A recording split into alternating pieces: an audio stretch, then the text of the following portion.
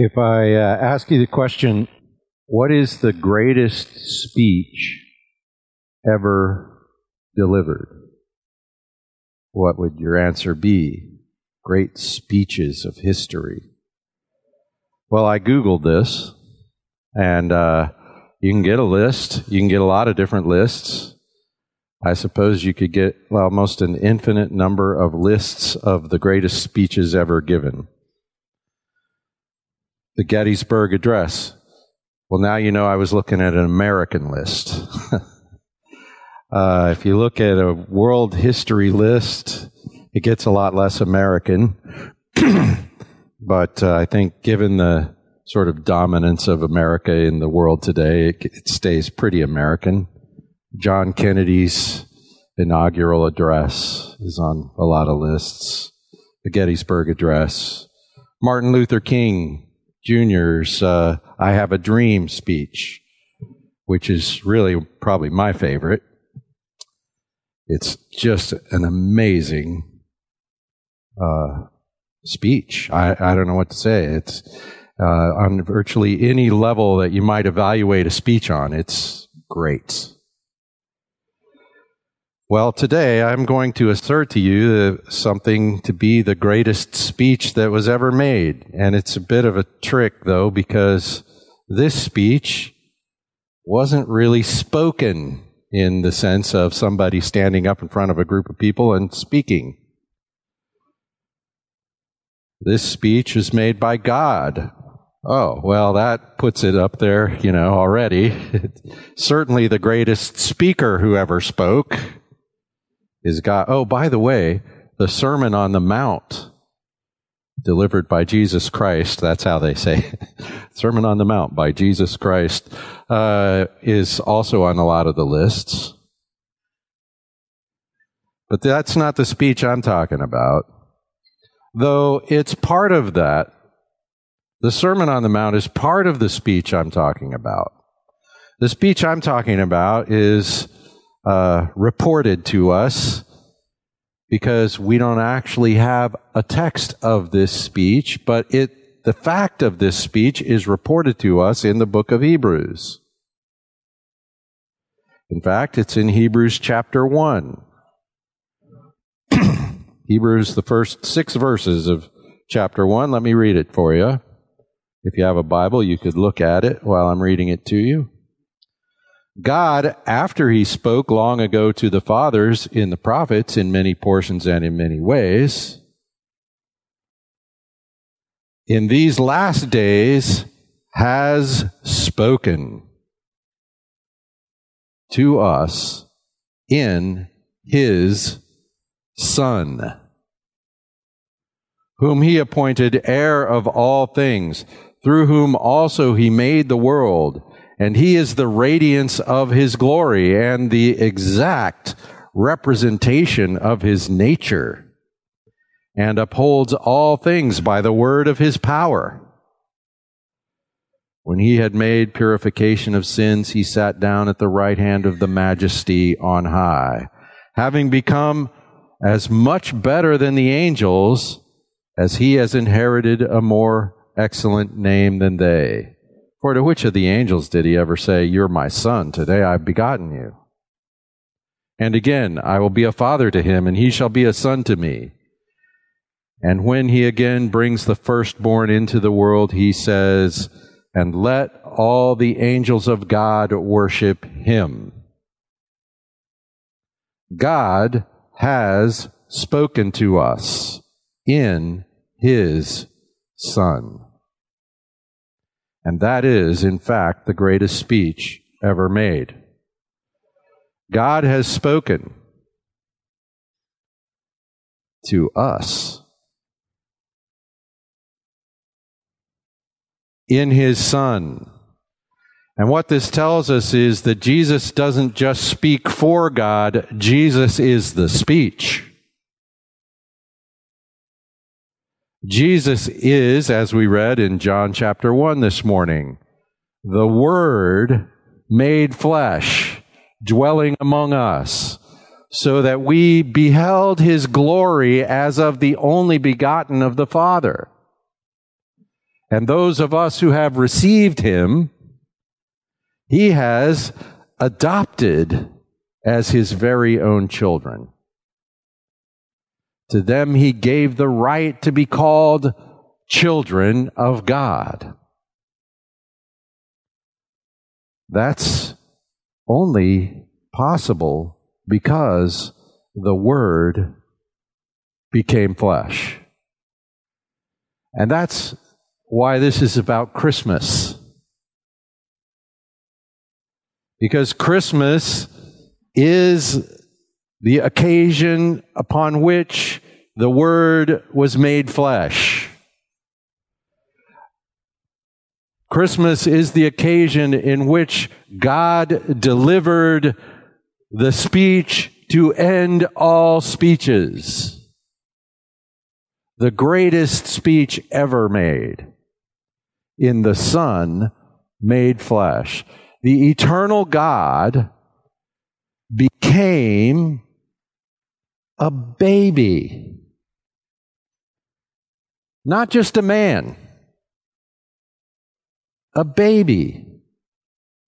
We're going to dedicate a baby this morning. We dedicated the other baby we just saw earlier today. We dedicated a couple weeks ago.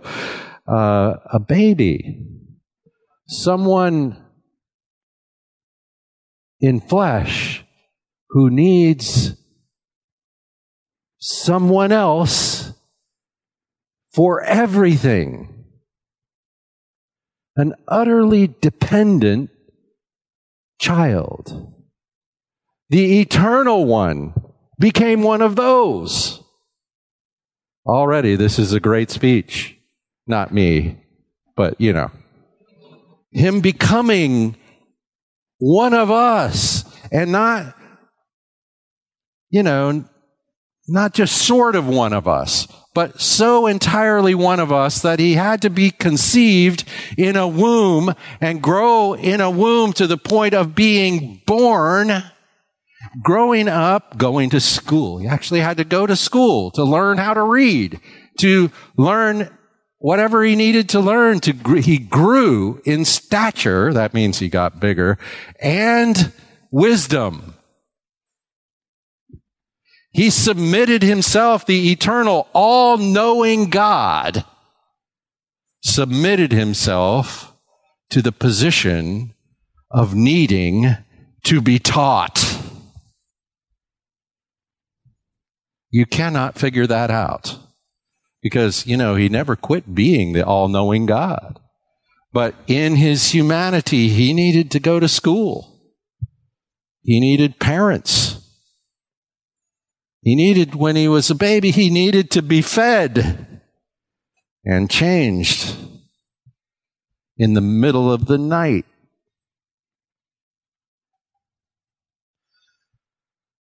That's the speech we're talking about. Now, we read more about this speech here in the book of Hebrews. In fact, the book of Hebrews is entirely about this speech. This sentence that we read that begins the book of Hebrews is a title to the book of Hebrews. God has spoken to us in his Son. That we could call this whole thing that instead of the book of Hebrews.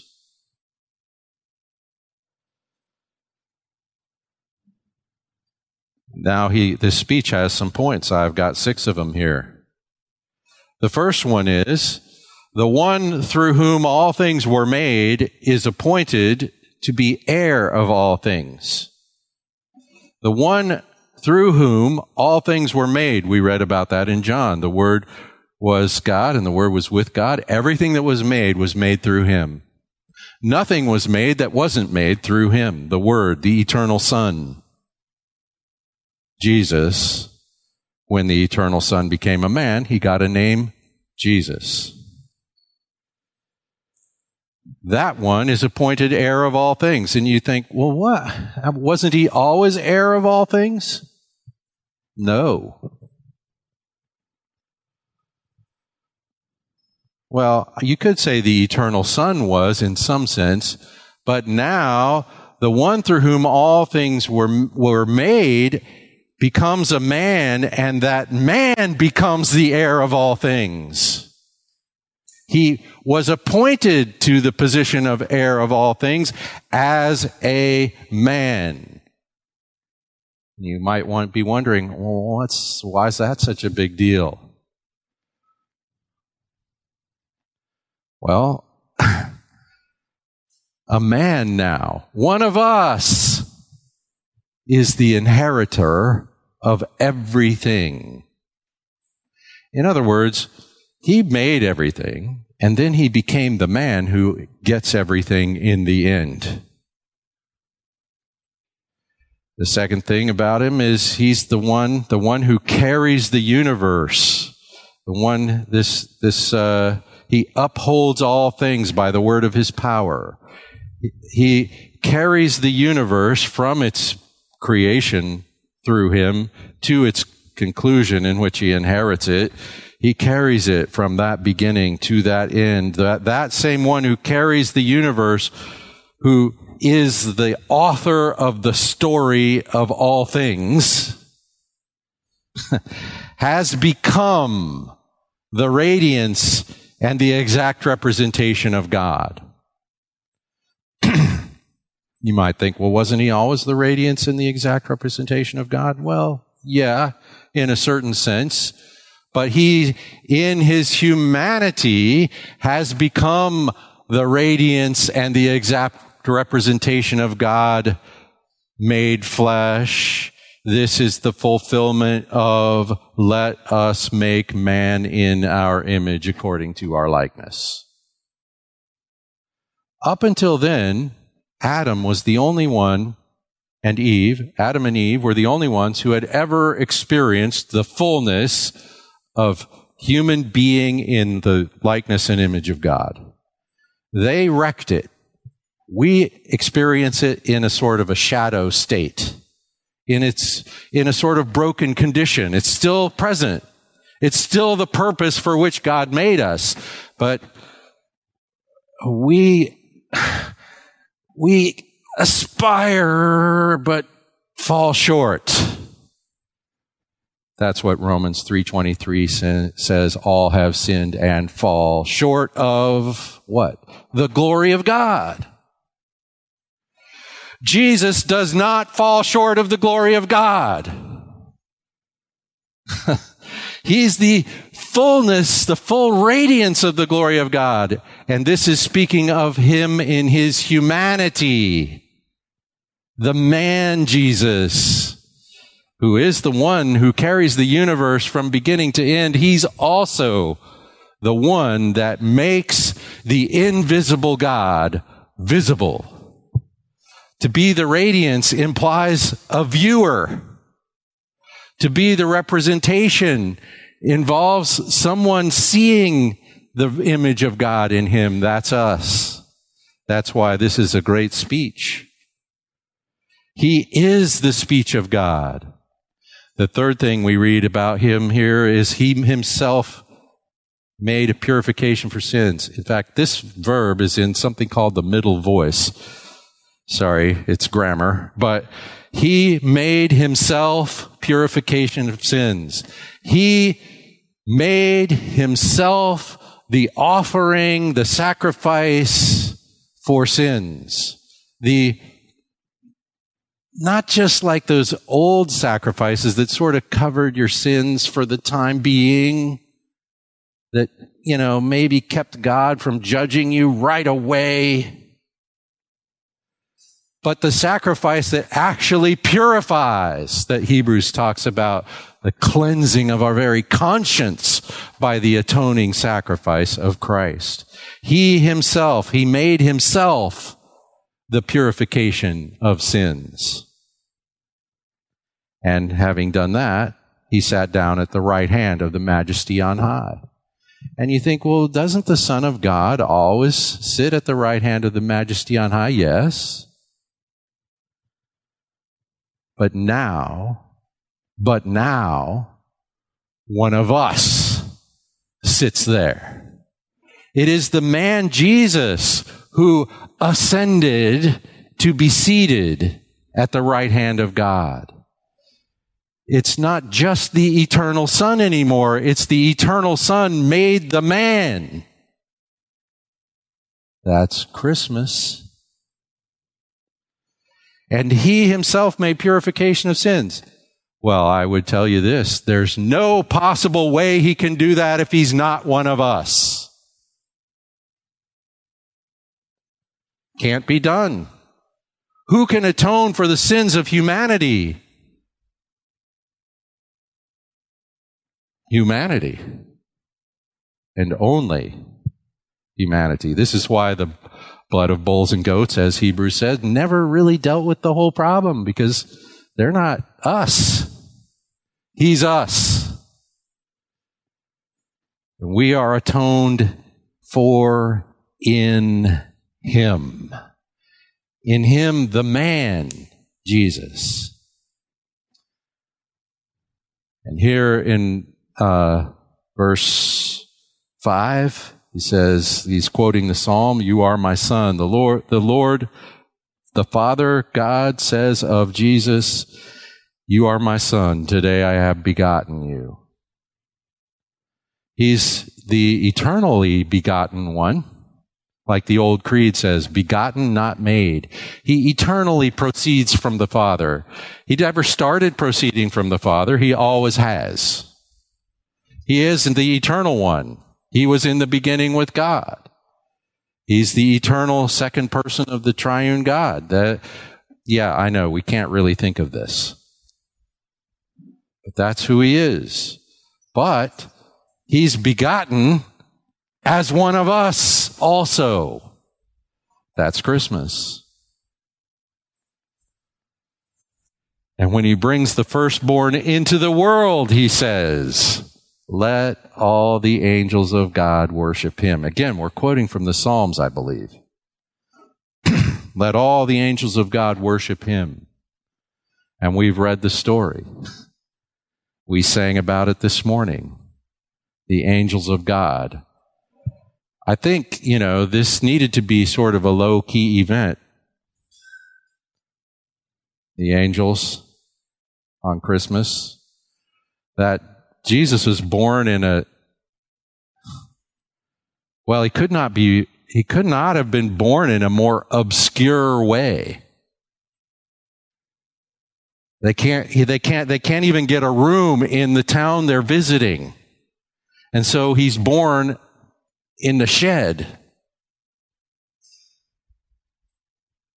in the dirt, in the animals' world,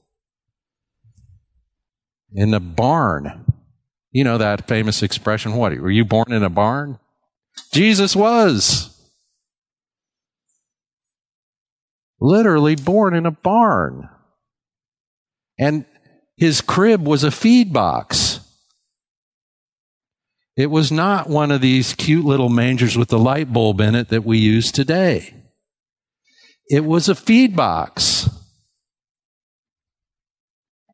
The animals ate out of the hay he was laid in.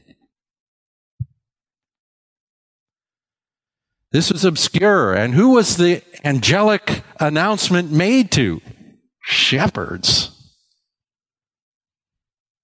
Every day we have a flock of goats that come through here. Pretty big flock of goats. I'd really like to catch the guy they belong to, because they eat a bunch of stuff they're not supposed to eat. And here's another thing about them. They stink. I mean, they really stink.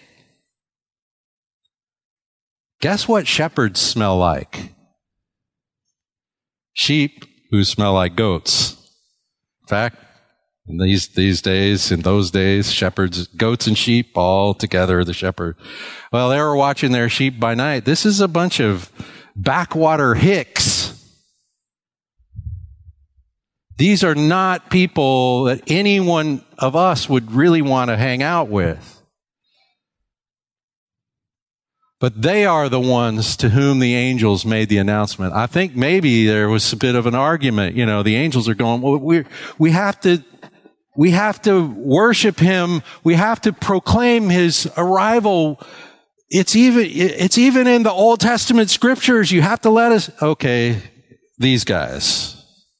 Because we can't let this, too much out.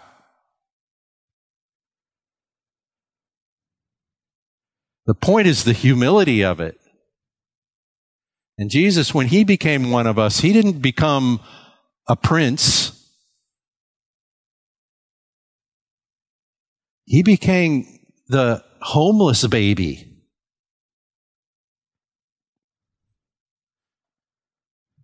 Yet, he says, let all the angels of God worship him. And so there was the heavenly host shouting, glory to God, glory in the highest. And almost nobody saw it. But this is the greatest speech ever made. This is the meaning of Christmas. God has spoken to us in his Son, in the delivery of that child. The eternal God has become one of us to make God visible to us and to bring us into the fellowship with God so that we would join him, Jesus, in bearing God's image in creation, to restore us to what Adam lost for us. The purpose of the creation of humanity,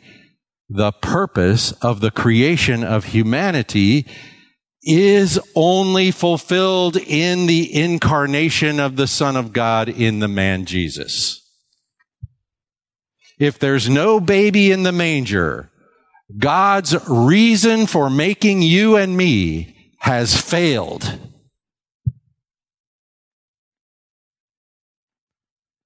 Because Adam destroyed it. And so if there's no second Adam, there's no man in the image of God.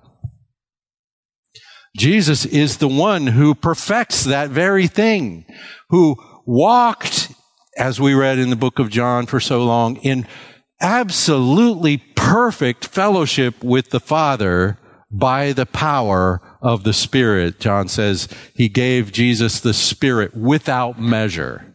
So Jesus was always in perfect communion and communication with the Father by the power of the Spirit, so that as a human being, he always did what the Father wanted done.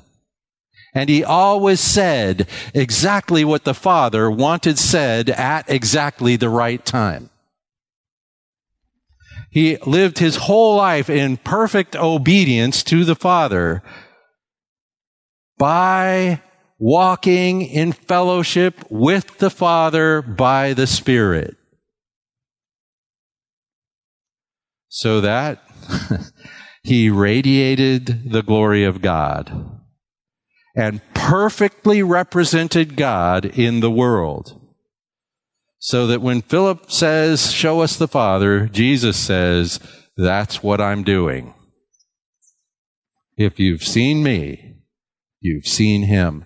Just stop and think for 1 second that God Almighty, creator of everything you've ever seen and everything you've never seen, that God can be completely represented in one of us. You are way a bigger deal than you think. A human being is the pinnacle of creation. And the reason we can't see it is because of the fall, because of our break from this fellowship with God. And in Christ, this fellowship with God is lived out in perfection so that he radiates the glory of God and represents God perfectly. The exact representation of God in the creation as a man. And so to inherit all things as a man. Jesus Christ, the man, does all these things. We can only do them if he does them. If there's no baby, there's no humanity in the image of God. If there's no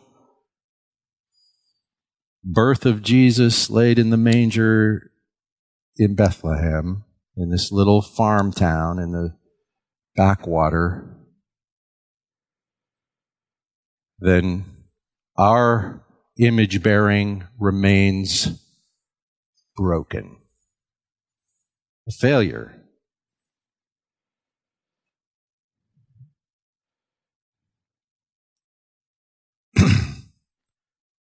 Second thing we have to say about this is open fellowship between God and humanity is only possible in the incarnation. We've kind of already said this. What that means for you and me is that if there's no baby, there's no spiritual life. We remain, as the scripture describes us, dead in our trespasses and sins. Dead. And by the way, when we use that expression spiritual life, we ought to remember that we don't really need the word spiritual in that description. Because spiritual life is life. And a lack of spiritual life is not life. It's dead. God breathed into Adam, inspirated him so that he became a living human being, a soul that could actually walk in fellowship with the Eternal One. So if there's no baby in the manger, there's no life. The whole thing is just dying. It just takes a while to play out. And so open fellowship with God and humanity takes place in the suffering of God. God shares the suffering of sinful man in the man Jesus. And the Hebrews told us that he suffered in every way that we suffer. In fact, he suffered all the way, laying down his life in the most cruel and painful possible way, I suppose, sharing in our suffering.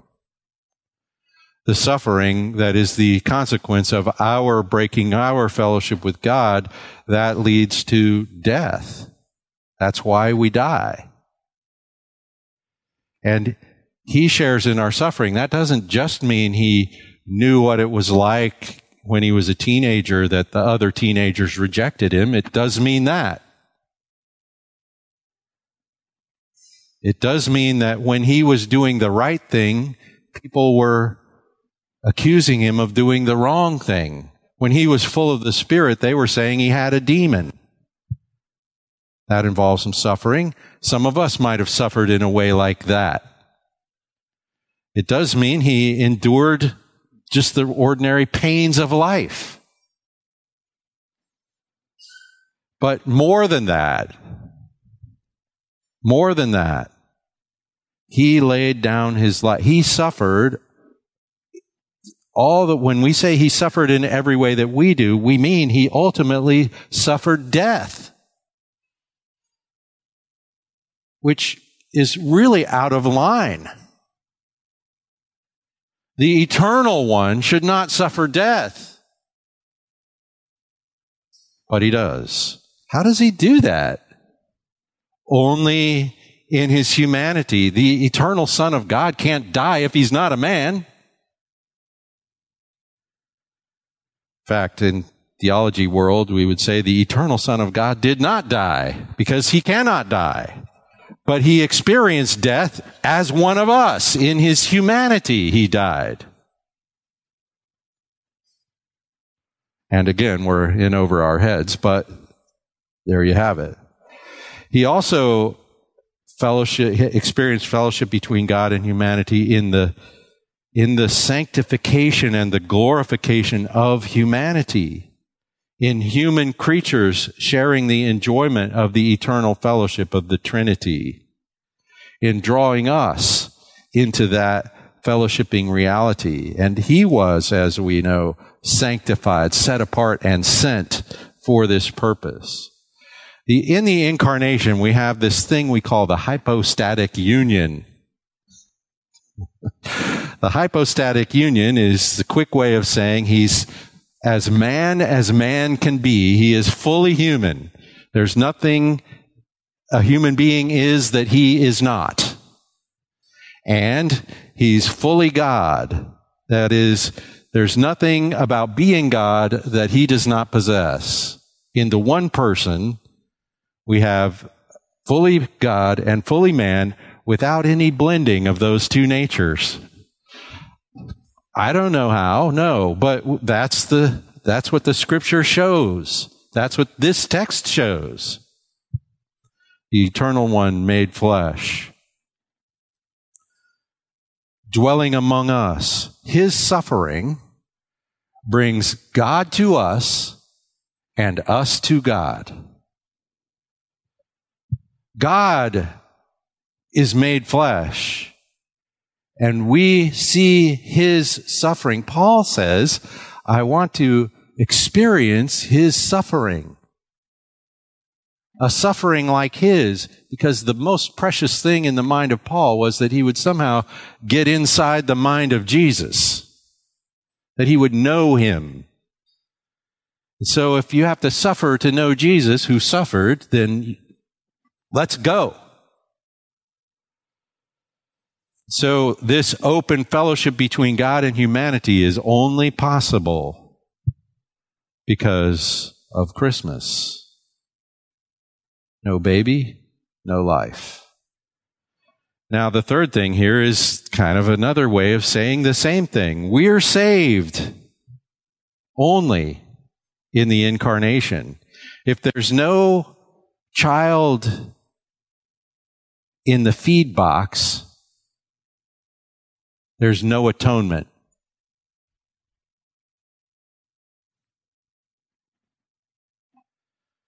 Only a man can make himself purification of sins. Only a man can satisfy God's judgments for the sins of man. Only a man can lead many sons to glory, as we read in Hebrews, bringing us to stand in God's grace. If the Son of God is not the Son of Man, what sacrifice can he make? I just want you to think about that question for a second. If the Son of God is never the Son of Man, what sacrifice can he make? What atonement can he present? So we read in the book of Hebrews, the Son of Man, the Lord Jesus, the eternal Son of God, made man, presents himself before God in the true temple of heaven with his sacrifice himself. And that is the thing that actually purifies for sin. All those sacrifices of the old system were just emblems and sort of temporary coverings. They didn't really deal with the issue. This one deals with the issue because in a human being who had no sin of his own, you have the punishment of sin. And so his death atones for your sins. And if he's not one of us, that's not a sacrifice he can make. It's essential to the whole story that the eternal Son becomes a man. So he leads many sons to glory. If he's not raised, if he doesn't ascend to the right hand, we remain lost. It's really that simple. If the person who is seated today at the right hand, ever living to make intercession for us, is not a human being, then his intercession is meaningless. And what we celebrate in Christmas is the eternal Son of God becoming one of us. What this holiday is about is the greatest speech of all time. God speaking to us in the life of His Son, one of us. The greatest speech is a man. The greatest speech is an announcement, of an accomplishment, which He Himself accomplished for you, to repossess you into the fellowship of the living God, so that we might become true bearers of His image, so that we might extend the glory of God in this world. And so this Eternal One becomes a baby, grows to a man, gives His life a sacrifice for sin that actually deals with the problem of sin, and invites us to simply have it by saying yes, by agreeing to have it, by trusting ourselves to it. And so the greatest speech is the announcement of good news. The good news. That's what makes it greatest. Well, there's a lot of things. Who gave the speech? Who the speech was? What the speech accomplished? And how we get to have the blessings of it that are also not just, happy words, but the actual accomplishment of our redemption, so that we are transformed, so that we become the bearers of the very image of God, the purpose for which we were made in the first place.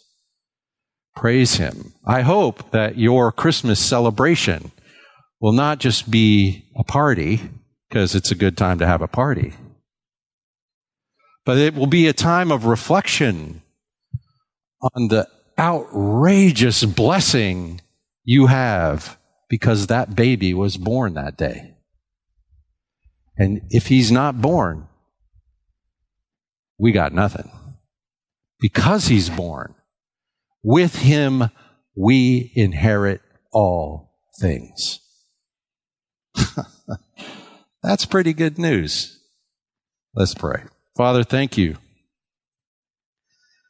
Thank you for this amazing feat that you have done, this great speech, this announcement, this Word of God. Lord, I thank you that it wasn't just words, but it was the Word, so that we actually know you in Him. We can come to you with anything at any time, because He's standing there at your right hand, sitting there at your right hand, interceding for us. Thank you, Lord. In Jesus' name we pray. Amen.